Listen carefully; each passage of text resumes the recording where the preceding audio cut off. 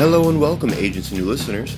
If you wish to stay up to date with the latest episodes or any news you might have missed, please follow us on our Twitter and Instagram, or join our Facebook page. If you'd like to join in or start some discussions with other agents, we have a Discord server available to everyone. We also have our episodes up on YouTube, so please consider subscribing and share with your friends. Thank you for your time. Now let's get into this week's case file.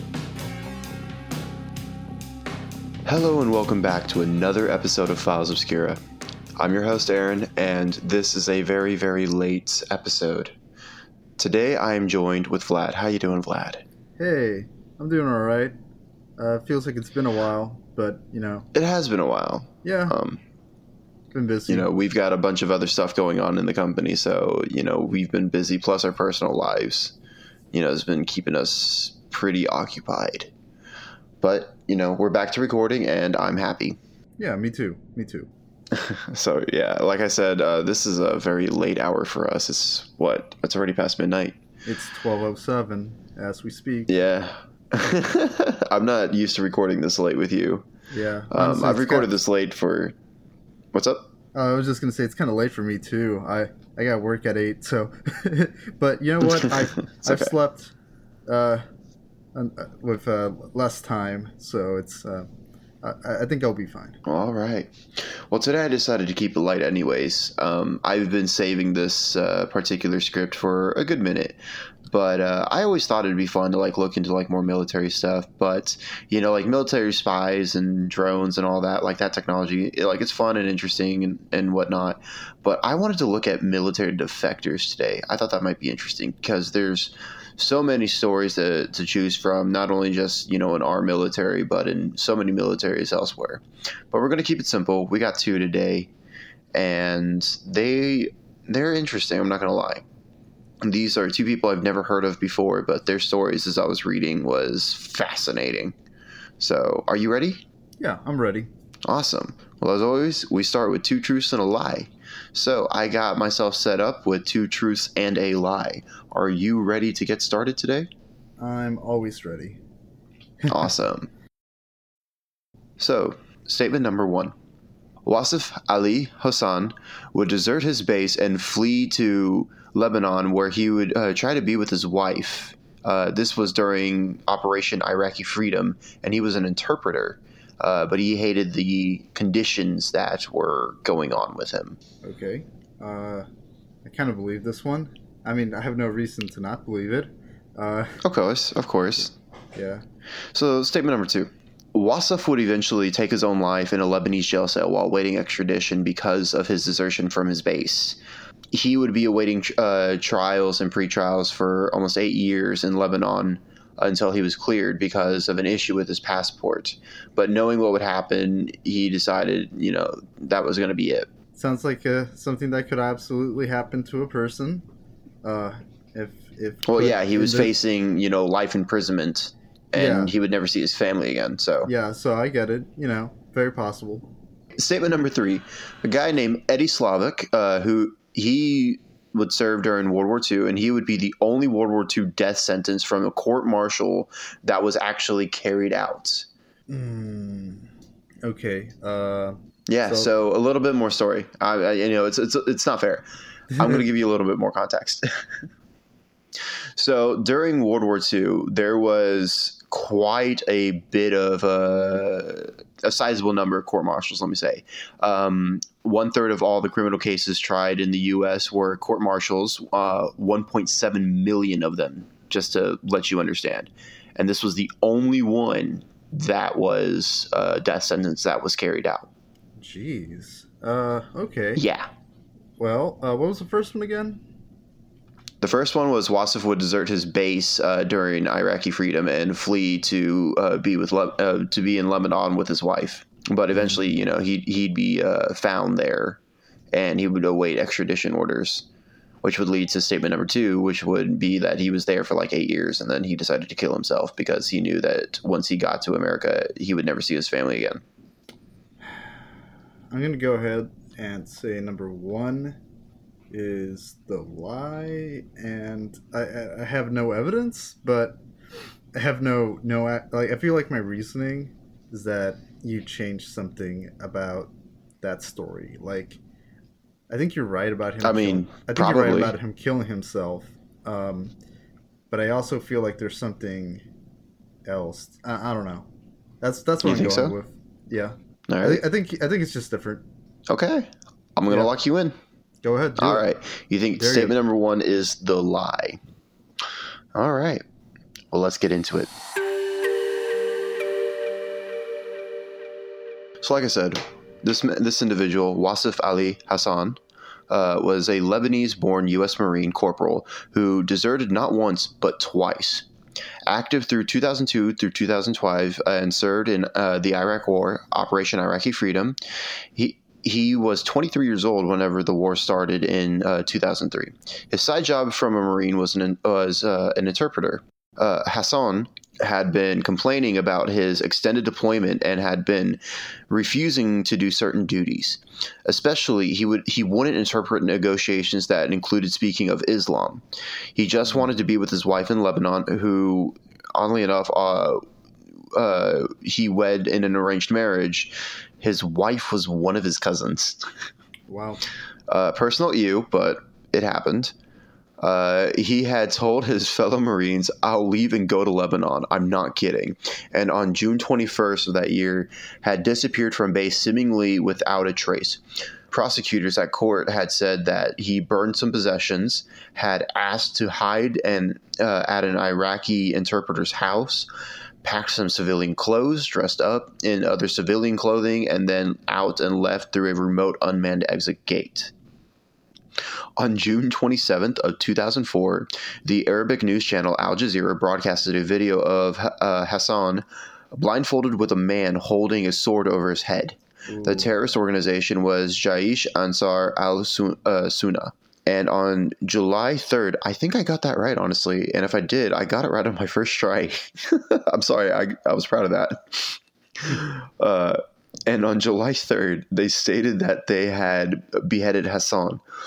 And they even had a website stating this. Then the next day, they denied that it happened. And on the 6th, Al Jazeera read a message that Hassan had been taken to a safe location after he had promised to desert from the Marines. The Marine Corps investigators had grown suspicious since the video, especially when he showed up at the embassy in Beirut, Lebanon, completely fine. Hassan was promptly taken to the U.S. for investigation. He was charged with desertion, which he himself publicly denied, larceny, and wrongful disposition of military property. His service-issued M9 pistol disappeared with him and was never returned. On December 9th, 2004, he would be faced with a dishonorable discharge. He would have to pay for all the fees and between 5 to 10 years of imprisonment for each charge. As Hassan was waiting for a court hearing, he was granted a Christmas holiday leave to visit his parents and brothers in Utah. It was then when he deserted again. He was labeled a deserter on January 4th, 2005. He had gone back to Lebanon through Canada on his leave, though it would become a far longer trip than he wished for. Within the first 24 hours of being in Lebanon, he was called to questioning by Lebanese security officers responding to a U.S. extradition request. The officials seized his passport and he received a travel restriction. He was stuck for 8 years being tried in courts and could not go to the U.S. due to being restricted and having no passport. After his travel restrictions were lifted, it is unclear whether he turned himself in willingly or the U.S. investigators found him whenever he was applying for U.S. visas for his wife and 2 kids. Finally, in 2014, Hassan had reported to have turned himself in for the 2 charges of desertion.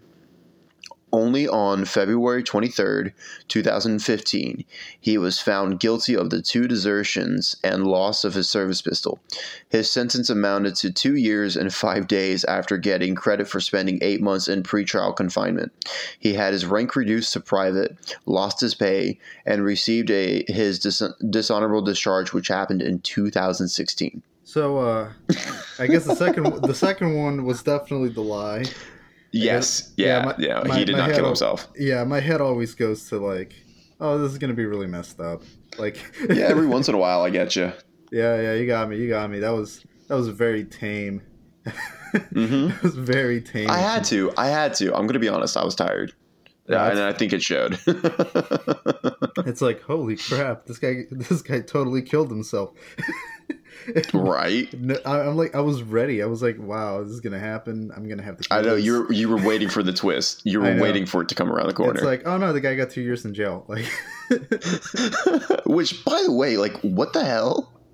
After all of that, only 2 years in jail? That's kind of surprising. That's very surprising. Right? That's what I thought.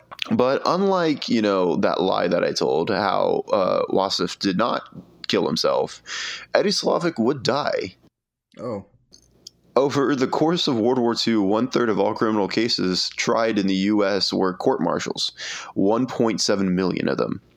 Most of the cases were minor, as were their sentences, but a clemency board appointed by the Secretary of War in 1945 took hold of all general court-martials where the accused was still in confinement and either increased or reduced the sentence in the 27,000 serious cases that were reviewed. Over 21,000 Americans were given varying sentences for desertion, including 49 death sentences. But what makes Eddie special is that his death sentence was the only one that was carried out. Edward Donald Slavic, a.k.a. Eddie Slavic, born on February 18th, 1920, in Detroit, Michigan, in the United States. He was born to a Catholic Polish-American family and was a frequent troublemaker as a minor, and was in contact with the police more frequently than most would like. His first arrest was only at the ripe old age of 12 years old, when he and his friends broke into a foundry to steal brass. In a 5-year span, he had been arrested several times for petty theft, breaking and entering, and disturbing the peace, and oh, so much more. In 1937, he was sent to prison. You're fine. He was sent to prison, but was paroled in September 1938. After stealing and crashing a car with 2 of his friends while drunk, he was sent back only half a year later after his release in 1939. Funny, the Wikipedia page says early life and education, but where's the education? Sorry, that was a note from the researcher, and he just left that in there. That was great. That's because he's right. Like, where's the education? Like, just fumble after fumble. Yeah, this guy's interesting. He's off to a great start. Absolutely. And I'm going to preface this for everyone. I have stopped reading a lot of these since I have assigned most of the research to the researchers. I only write every once in a while one of these, so I did not write this one. He was paroled again in April 1942 and finally got a job at Montella Plumbing and Heating in Dearborn, Michigan. He found his wife, who worked there as a bookkeeper, and they got married in November of the same year and lived with her parents. But shortly after their marriage, he was drafted into World War II. See, he couldn't be drafted earlier because of his criminal record. He was classified as morally unfit, which is a 4F description. Wow. But after their wedding anniversary, decided to reclassify him as fit for duty, a 1A, and just yoinked him away. I guess the military was just like, all right, you had your fun, now get your ass to France. It's like this guy got married. He's been married for a while. You know what? I love the editor's notes because he slightly bolds them, but it's not enough for me to tell the difference right now. I skipped over one that says how nice of them I know. I think it's so funny that this guy was like, oh yeah, no, he's too dangerous to be in the military. Right. But he got married, so he's fine. Right? No, totally fit. Totally fit. See, he found love. Only fit people can find love. I know. Anyways. Tell that to Bonnie and Clyde. Right. Go ahead. No, you're fine. I mean, that was around the same time, so. Or at least shortly before. Anyways. He went through basic training at Camp Walters in Texas at the start of 1944, and in August he was sent to join the fight in German-occupied France. He was one of the 12 replacements assigned to Company G of the 109th Infantry Regiment, 28th Infantry Division. While on the way to his assigned unit, Eddie and his friend from basic training, John Tankey, hunkered down during a shelling and got separated from the replacement detachment. While he was quivering in his little foxhole, he had realized that he didn't have what it takes and hauled ass with John to the very next morning. They had found a Canadian military police unit and tagged along with them for the next 6 weeks. John wrote to their regiment to explain their absence before he and Eddie reported to their unit for duty on October 7th. The U.S. had been advancing so fast through France in the early fall of 1944 that many replacement soldiers had trouble getting to their assigned units, so they weren't charged with anything. Imagine rolling through the enemy so fast that your replacements can't even get to you in time before you're already at the next fight. Just turning up at your designation rally point and wondering like, hey, where the fuck are they? When they've already shot through 4 miles of French countryside. Oh my God. Peter, you crack me up. I gotta read some of these. I love this. Oh yeah, no, it's great, dude. You have to. I'll send it to you later. Though they had finally found their unit, Eddie was not having any of it. The next day on October 9th, Eddie simply marched to the rear. John tried to persuade him to stay, but he had made up his mind. Eddie walked miles to get to the maintenance units and handed a note to the enlisted cook. To an enlisted cook at a headquarters detachment. I, Private Eddie D. Slavic, 36896415, confessed to the desertion of the United States Army. At the time of my desertion, we were in Elbeuf in France. I came to Elbeuf as a replacement. They were shelling the town, and we were told to dig in for the night. The following morning, they were shelling us again. I was so scared, nervous, and trembling that at the time the other replacements moved out, I couldn't move. I stayed there in my foxhole till it was quiet and I was able to move. I then walked into town, not seeing any of our troops, so I stayed overnight at a French hospital. The next morning, I turned myself over to the Canadian Provost Corps. After being with them 6 weeks, I turned over to American MP. They turned me loose. I told my commanding officer my story. I said that if I had to go out there again, I'd run away. He said there was nothing he could do for me, so I ran away again. And I'll run away again if I have to go out there.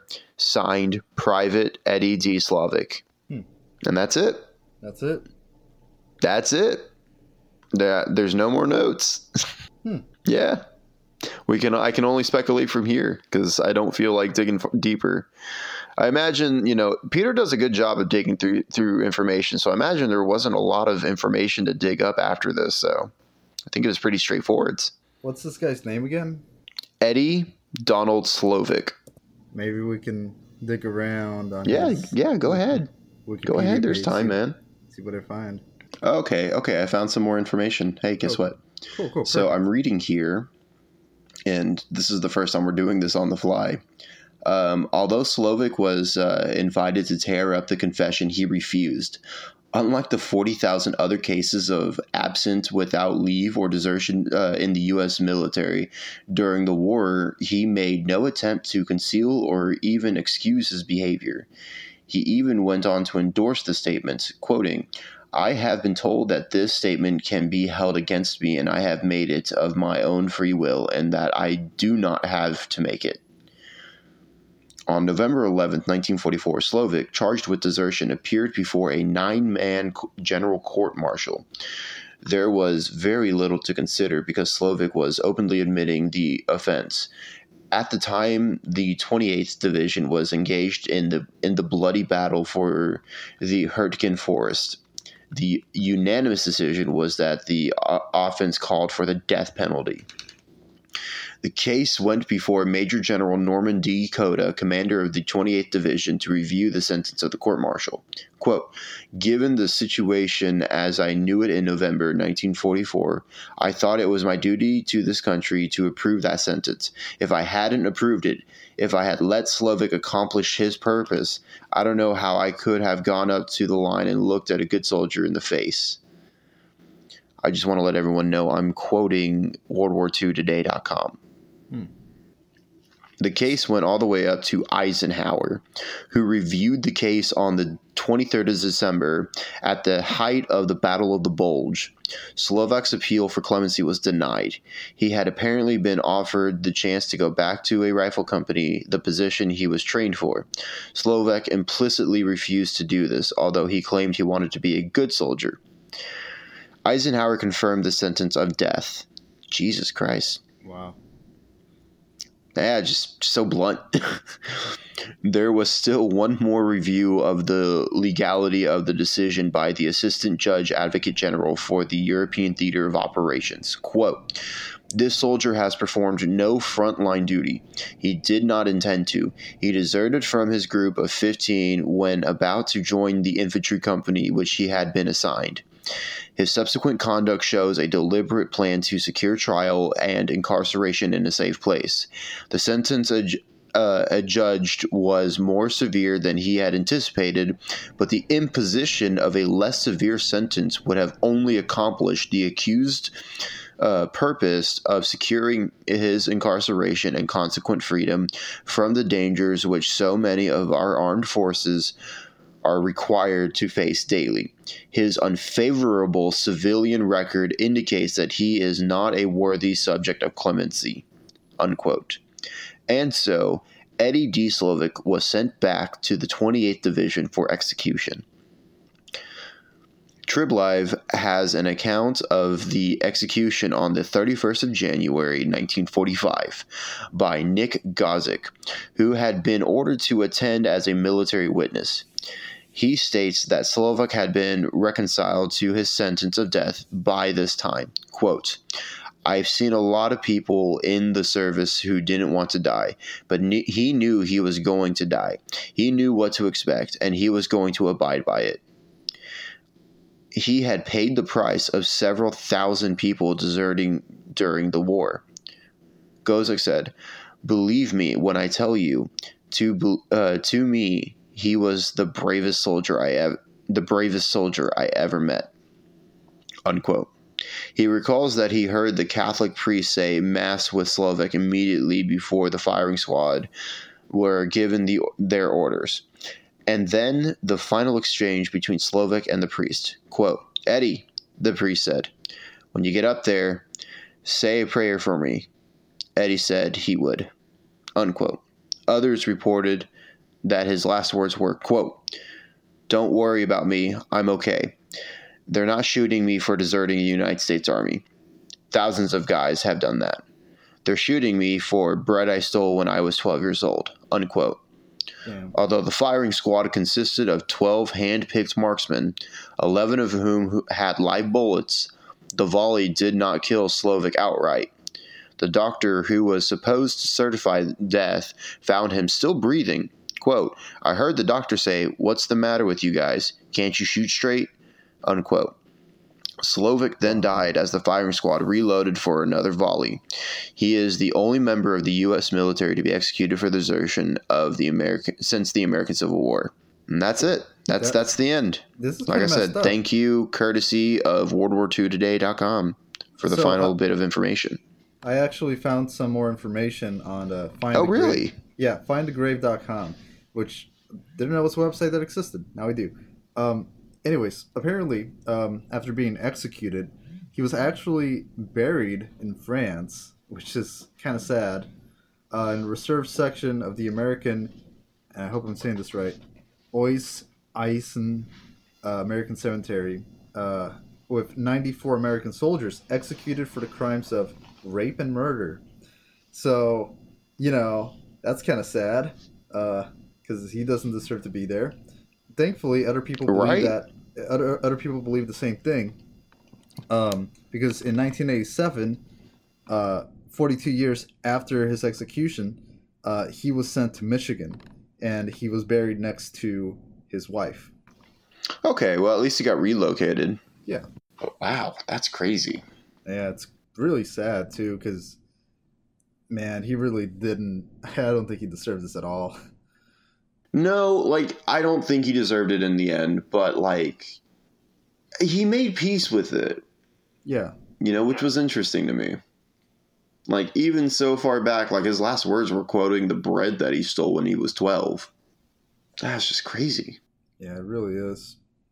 Yeah, I did not expect that whenever I picked this subject today. You know, it's definitely wild out there. But, you know, there's all kinds of stories. And, you know, I know a few from the Cold War, you know, that would be interesting to tell. But we can do a whole nother episode on that. I have a few in mind that I handpick. You know, so we might come back to visiting this. But I wanted to see what Peter could do whenever he was researching this and what he would find. And he found some interesting stories. Because, like, even going back to Wasif, you know, he just wanted to be with his wife, man. Like, he didn't want to be there. Yeah. He would constantly seem like he would complain about his duties and issues going on. And, like, I get it. What I don't know, obviously, is if he, you know, signed up or if he, you know, was drafted. I don't think they had many drafts. I don't remember. Iraqi Freedom was a long time ago. But ultimately, it's just like, I get not wanting to be there. Not everyone's built for that, you know. And he was just an interpreter. Yeah, that's right. I mean, he was a Marine, and Marines are riflemen first, aren't they? Yeah, that's right. But still, I think what they did to him was pretty severe in comparison, and having him be buried to people who've done worse is, you know, it's almost disgraceful. It's very disgraceful. I don't know, man. It's just wild. Yeah, I'm totally I'm glad that we found that kind of story. You know, these are the kind of stories I've been wanting to find more of. It's just it's crazy to make you think. You know, like he just wanted to be safe, and he died for it. Just wild. And they didn't even like kill him on the first try. It took a second try. They shot him. Like they straight up had a firing squad that couldn't even kill him. They riddled him with bullets. Yeah. That's really unfortunate. That's just crazy. You know, it's not always like I just, you know, get brought down with these kind of stories. But yeah, no, this was just, that was just depressing. You know? But yeah, they totally, man, I gotta say, I'm very, like, it's a very interesting topic. It really is. Absolutely. I don't think we usually do this kind of, like, real life, like, this isn't true crime. This isn't, like, ooh, spooky mystery. No, but it is an interesting topic, and that's why I picked it. Yeah, it is very fascinating. You know, and you know, obviously, you know, like I said, I was lying whenever it came to, you know, Wasif killing himself, but I don't doubt that there's probably stories out there where people did wind up killing themselves for X, Y, or Z, you know? Oh, yeah. I wouldn't be surprised. Because, I mean, like, there's military desertion stories from other militaries and stuff, too. Like, there's Russian desertion stories. There's North Korean desertion. Like, that's an easy topic to pick up. But did you know that there were 2 defectors that defected to North Korea? One of them was an American defector. Oh, really? Yeah. They're crazy stories out there. And you know, I know, like, they're worth, you know, discussing. There were a few other names that were in the notes that did not have sections underneath them that I would love to get into, but like we can do that in another episode. Yeah, you know, it's just wild, you know. And I'm getting excited. I'm not gonna lie with what we are coming out with, because we got 4 subjects already ready to go for recording. And, you know, reading into them, like, one of them is super dense, and, like, I'm thinking it might be a 2-parter. I have to really go through the notes, which luckily I'm off tomorrow to figure that out. it might be enough for one long episode, which I would love to do. I love doing long episodes. I would love to do another long episode. Yeah, no, without a doubt. But we'll see what happens. But of course, it's Pride Month, so I am going to announce that we have an episode covering, something related, and I'm excited for it. I can't wait. As a bisexual man, it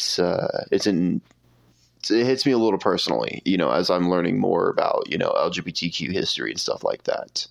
And especially since last year, I did not get to celebrate it due to the pandemic. I am trying to celebrate it now, and I am just super happy. And for all my queer folks out there, how y'all doing? Question: Are we doing? Honestly, what's up? Are we doing Stonewall? Are we? I don't know. I was asking because you said you had a topic lined up for Pride Wall. For Pride Wall, sorry. Pride Wall. Yes, Pride Wall.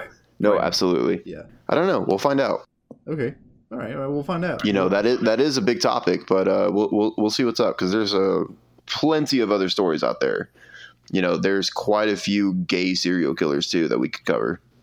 Of course, that's not going to happen. Yeah, I can't do that. No. I was trying to see for a second. I'm like, he's not buying it. No. I was kind of. I don't know if we should do that. But no, it is Stonewall. We are covering Stonewall. I've only recently been able to dig into the history of it, just because I've been buried with other work. But learning more about these stories and just it's just interesting to see the evolution of civil rights and equal rights and stuff like that over the years. When we read these stories and as I pick them out for our researchers to dig into, it's long story short, it feels like I'm enjoying going to school. As weird as that sounds. Oh no, makes sense to me. Yeah, no, because I love learning about all this. I love learning about all history and all the weird science that I want to dig into for future episodes and stuff like that. And then conspiracy theories are just a whole enjoyable rabbit hole on their own. Cults are always a great topic, XYZ. There's so much to get into, and it's exciting, Oh yeah, no, I totally agree. I'm looking forward to it. Anyways, I think we should leave some of this up for once we get to it. And oh yeah, no, absolutely. Yeah, like I said, we have other episodes to record that are already ready to go. Mm-hmm. But I am picking out some other stories that I am anticipating is going to be a lot of fun to get into. Stuff that I've been wanting to learn more about that I've heard, through the grapevines and through the researchers and search related queries and stuff like that. Yeah. I'll make little notes of it and say, okay, we'll get back to that at some point because that sounds interesting. Because we are maybe, hopefully, possibly expecting new researchers to join the team. So that means we can expand what we can do. And that's exciting. But nothing's promised, but we will see what happens. All right. Well, yeah. Looking forward to it. Can't wait for next episode. And this was a interesting topic. Absolutely. We'll go ahead and see you guys in another 2 weeks. Hopefully soon, like I said, if we do get these researchers, we could possibly go back to having weekly episodes.